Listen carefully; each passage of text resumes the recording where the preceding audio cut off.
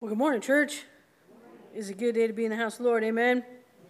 Today is Pentecost Sunday, and so we offer that short video as a reminder of the power of God, what he did then and what he continues to do in and through us today.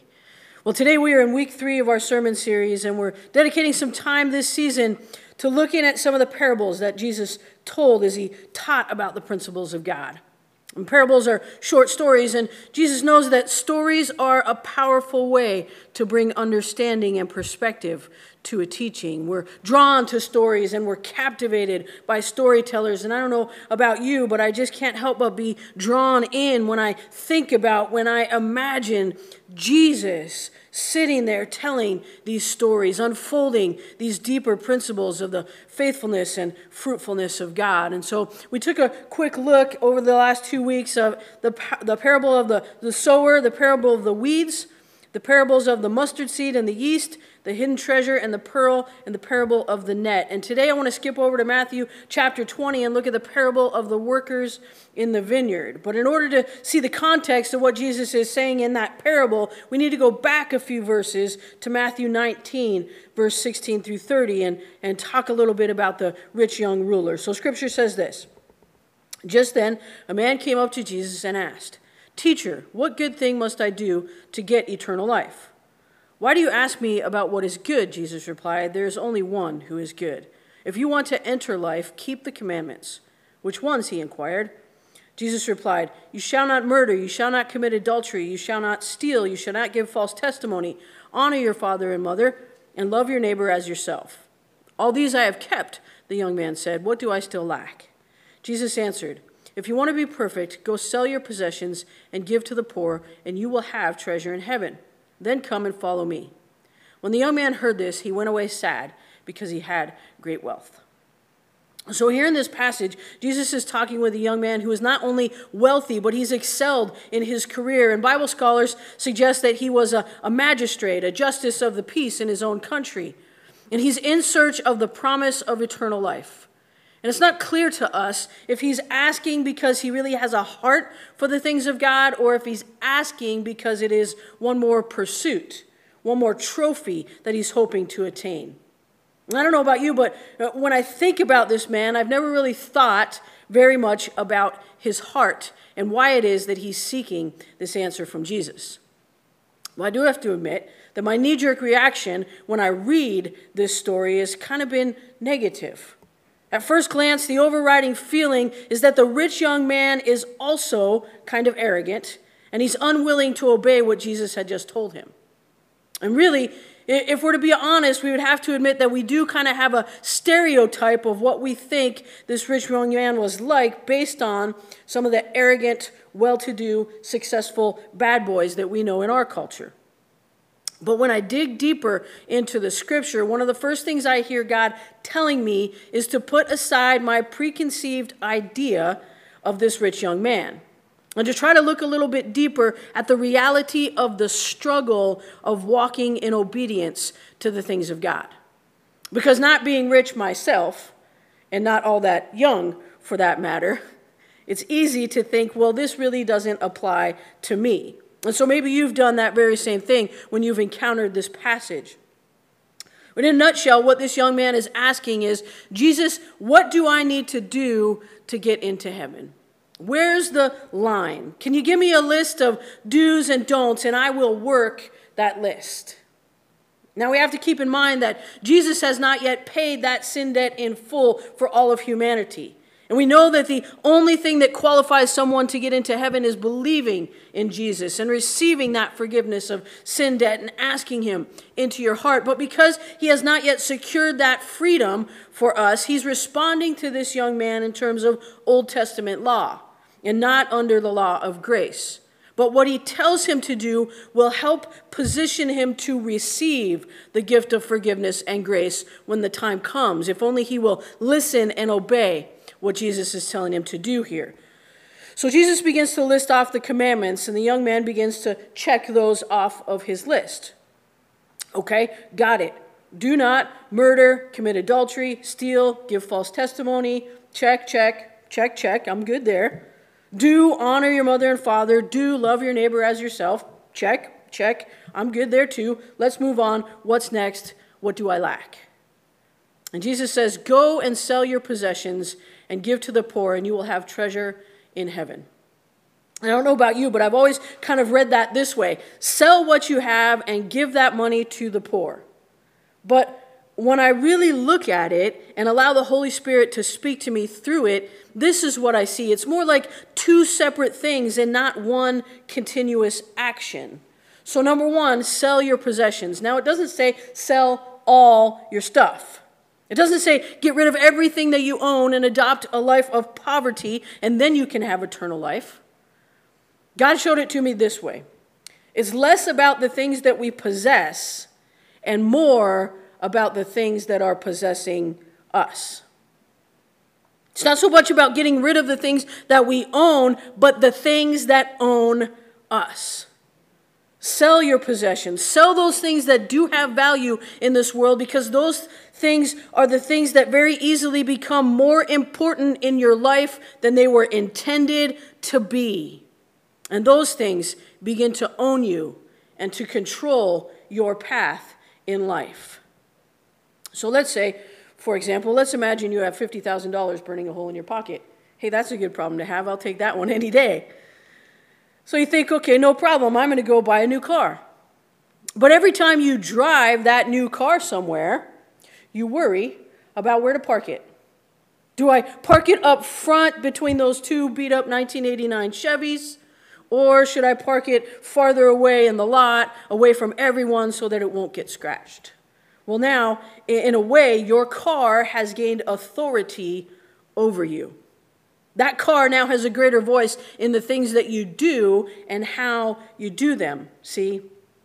Possessions hold a very real danger of possessing us, and it's not so much about the stuff as it is about how much importance you allow the stuff to have in your heart. So that was the first thing. Sell your possessions. And number two, give to the poor. Now, it doesn't say give that money to the poor. It says give to the poor. So God showed me this. When we give to the poor, we need to surrender the right that we think we have to judge those we are giving to. See, we can't give and then regret giving when we start to miss that thing that we gave. And we can't give and put parameters around how that person will choose to treat or use what we've given them. And you can't just give money and call it a day, because it's easy to give money and then think nothing more about it. Jesus didn't say what to give. He just said to give. He doesn't put a definition either around what it means to be poor. You see, we can be poor in lots of different ways that have absolutely nothing to do with money. We can be poor in spirit, poor in relationships, poor in health, and the list goes on and on and on. Jesus says, give to the poor.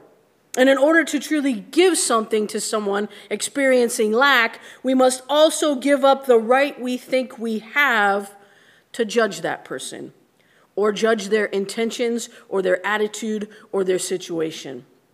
We must give up that desire to fix them and to fix the situation or station that they are in, because if we're trying to fix, then that is fixing and not giving.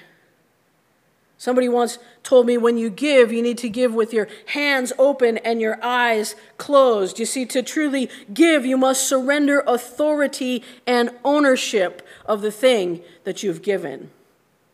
And that's not always easy, is it? Number one, sell your possessions. Number two, give to the poor. If you can give up ownership of the things that you own, and if you can learn to give into the lives of others without trying to control or fix them, then you will have treasure in heaven. In other words, let go of what you have here, which really isn't yours to keep anyway.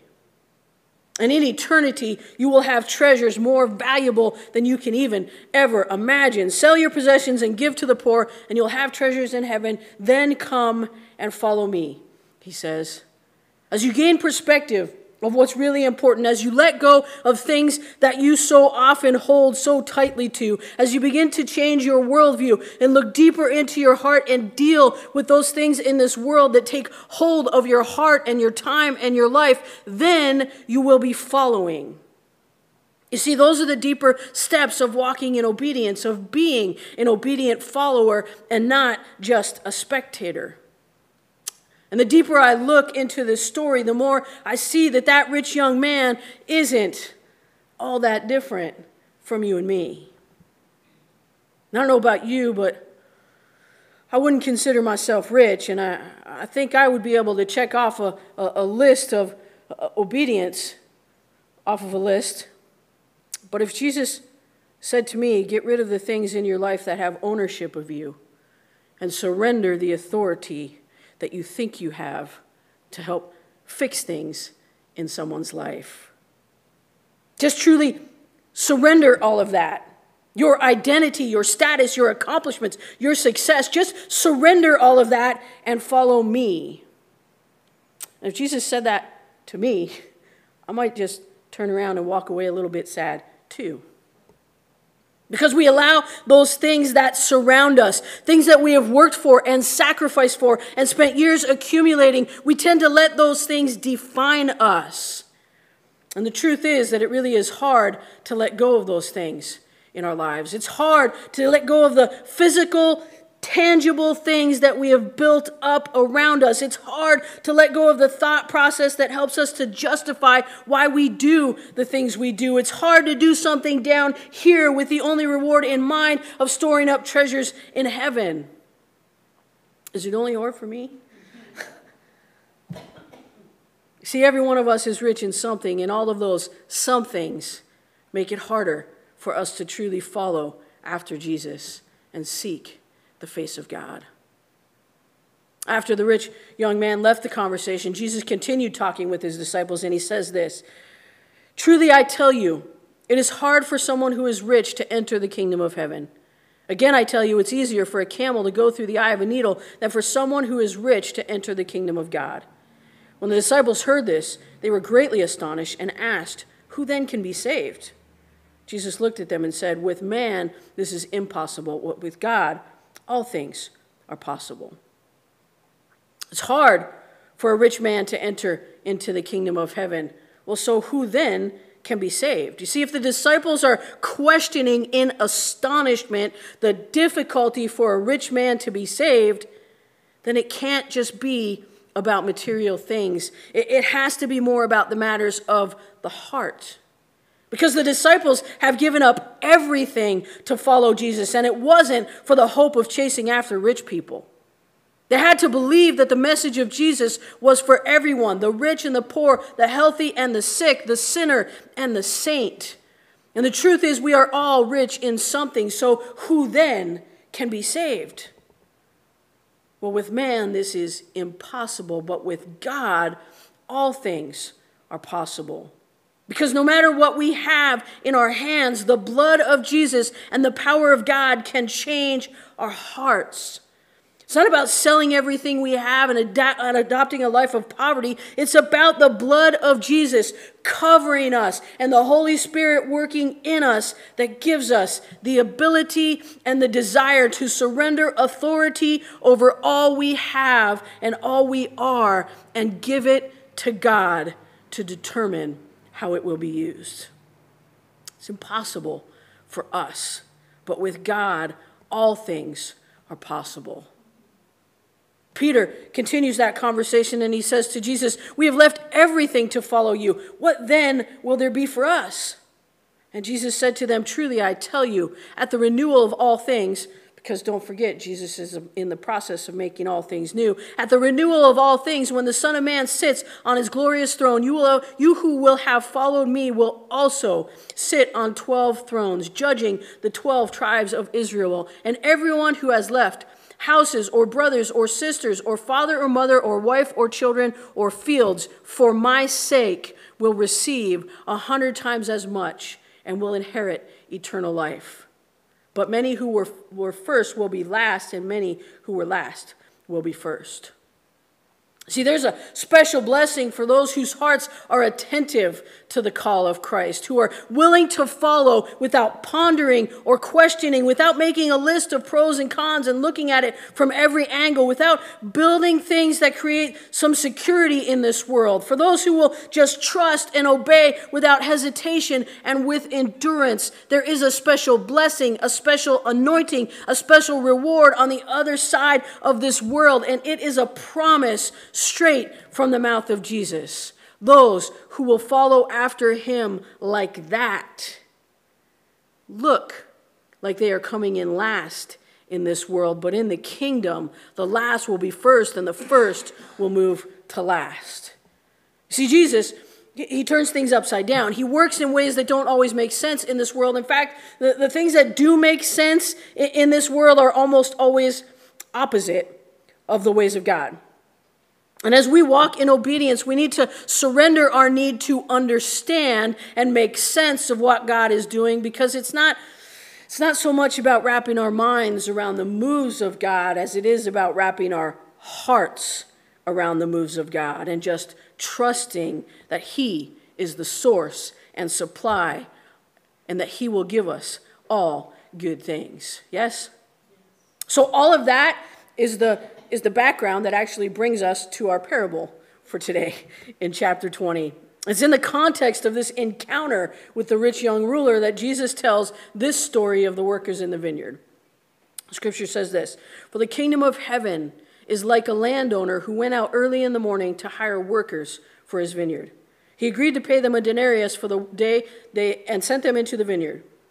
About 9 a.m, he went out and saw others standing in the marketplace doing nothing. He told them, 'You also go and work in my vineyard, and I will pay you whatever is right.' So they went. He went out again about noon and about 3 p.m. and did the same thing. About 5 p.m, he went out and found still others standing around, and he asked them, 'Why have you been standing here all day long doing nothing?' 'Because no one has hired us,' they answered. He said to them, 'You also go and work in my vineyard.' When evening came, the owner of the vineyard said to his foreman, 'Call the workers and pay them their wages, beginning with the last ones hired and going on to the first.' And the workers who were hired about 5 p.m. came, and each received a denarius. So when those who were hired first, they expected to receive more, but each of them also received a denarius. When they received it, they began to grumble against the landowner. 'Those who were hired last worked only 1 hour,' they said, 'and you have made them equal to us who have borne the burden of work and the heat of the day.' But he answered one of them, 'I am not being unfair to you, friend. Didn't you agree to work for a denarius? Take your pay and go. I want to give the one who was hired last the same as I gave you.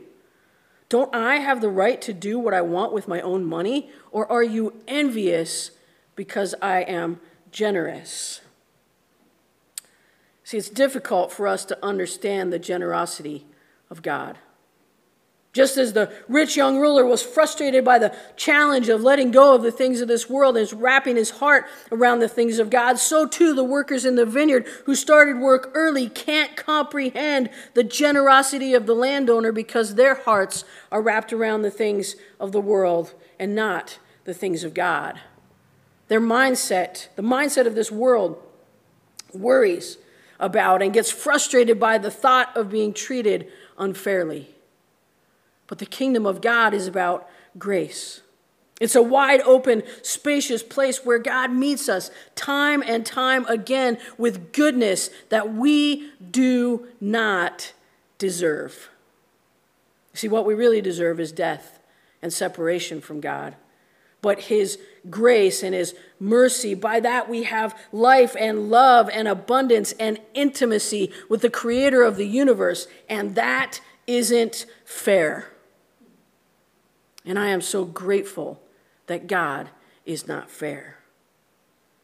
And that attitude of entitlement that rules in this world, that spirit of pride that is whispered in our ears by the enemy who is all around us every day. He is the prince of the power of the air, and he is filling this world with hate and anger. See, God is not fair. And for that we need to be thankful. But God is just. His word is good. He will do what he says he will do. And just like the owner of the vineyard, he will pay what he has promised. If you started out early or if you came in late in the day, God is just and he is generous. And in the kingdom, the wisdom of the world is nothing, because the mercy and grace and generosity and love and peace and hope of God rule in his kingdom, where the last will be first and the first move to last. You see, our enemy, the devil, he is a liar and a bully. And one day, justice will be done on this earth, and the enemy will be no more, and God will once again be more visible. And the glory of the Lord will reign, and his righteousness will shine like the noonday sun. One day, God is going to set everything straight. And until then, he is still at work every day.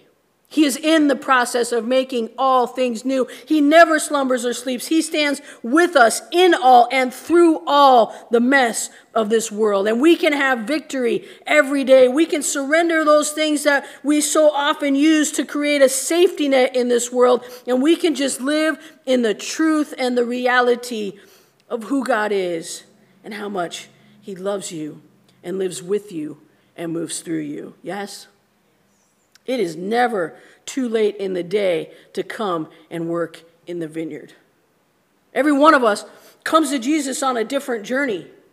Some of us have been following since we were little children and we've never stepped off the path. Others of us have walked a long and winding road of obedience and rebellion, and we've known Jesus, but we've not always followed. We've done that dance in and out of his presence, and maybe even now still struggle to stay focused and following. And still others of us have come to know Jesus later in life, and we wish we had that foundation of faith taught to us from the very beginning, but we were not that fortunate, not blessed by those godly people surrounding us. And some of us listening to this message have not yet made the decision to follow after Jesus, to invite him into our hearts, to receive that forgiveness and that grace. Whatever your journey looks like, you need to know that it is never too late in the day to come and work in the vineyard. See, the promises of God are true and real, and they are available to all who will call on his name. And God calls out to every one of us today to come closer, to dig deeper, to follow harder. It is never too late to start following. It is never a mistake to follow harder. So today may we learn not only from the story of the vineyard, but also from the life of that rich young ruler. May we recognize that it is not the things of this world that hold value, but it is the security we find in Christ alone that brings fullness to our lives. May today be the day that we choose to lay down some of that sense of security we've placed in the things that surround us, and may we run toward the things of God in ways that don't even make sense in this world. May we begin to step out with greater faith and a greater level of surrendering things we think we should control, and just trust that God is doing more than we can ever imagine in us and through us and around us. Amen? Let's pray. Father God, we thank you and we praise you for this day, for the opportunity you've given us to come into the fellowship of believers, to come around your word, to look deeper into your truths. God, if we're honest today, we'd all have to admit that we do identify with the story of the rich young ruler. We do identify with the injustice of the workers of the vineyard, how that feeling kind of puts a little bit of anger in us when we're looking with the wrong lenses. God, we admit we do that because that's the way of this world. We pray that you would help us to take off the lenses of the world and put on your lenses, that we might see things through your perspective, that our world might be colored by your goodness and your grace always, that our hearts might be bent toward following after you and becoming more like you and seeing more of you in this world. God, we pray that you help us to walk with your wisdom every day, and that you help us to think about what we're thinking about as we kind of bounce up against the difficulties that we find around us and the emotions that swirl within us. God, I pray that you would give us the courage to follow after. I pray that you would just increase our desire to know you more, to be more closely in fellowship and intimacy with you, and to follow harder after your ways in this life. Give us the courage and the strength that we need to be about your business in this world. God, we thank you and we praise you for everything that you are. In Jesus' name, amen.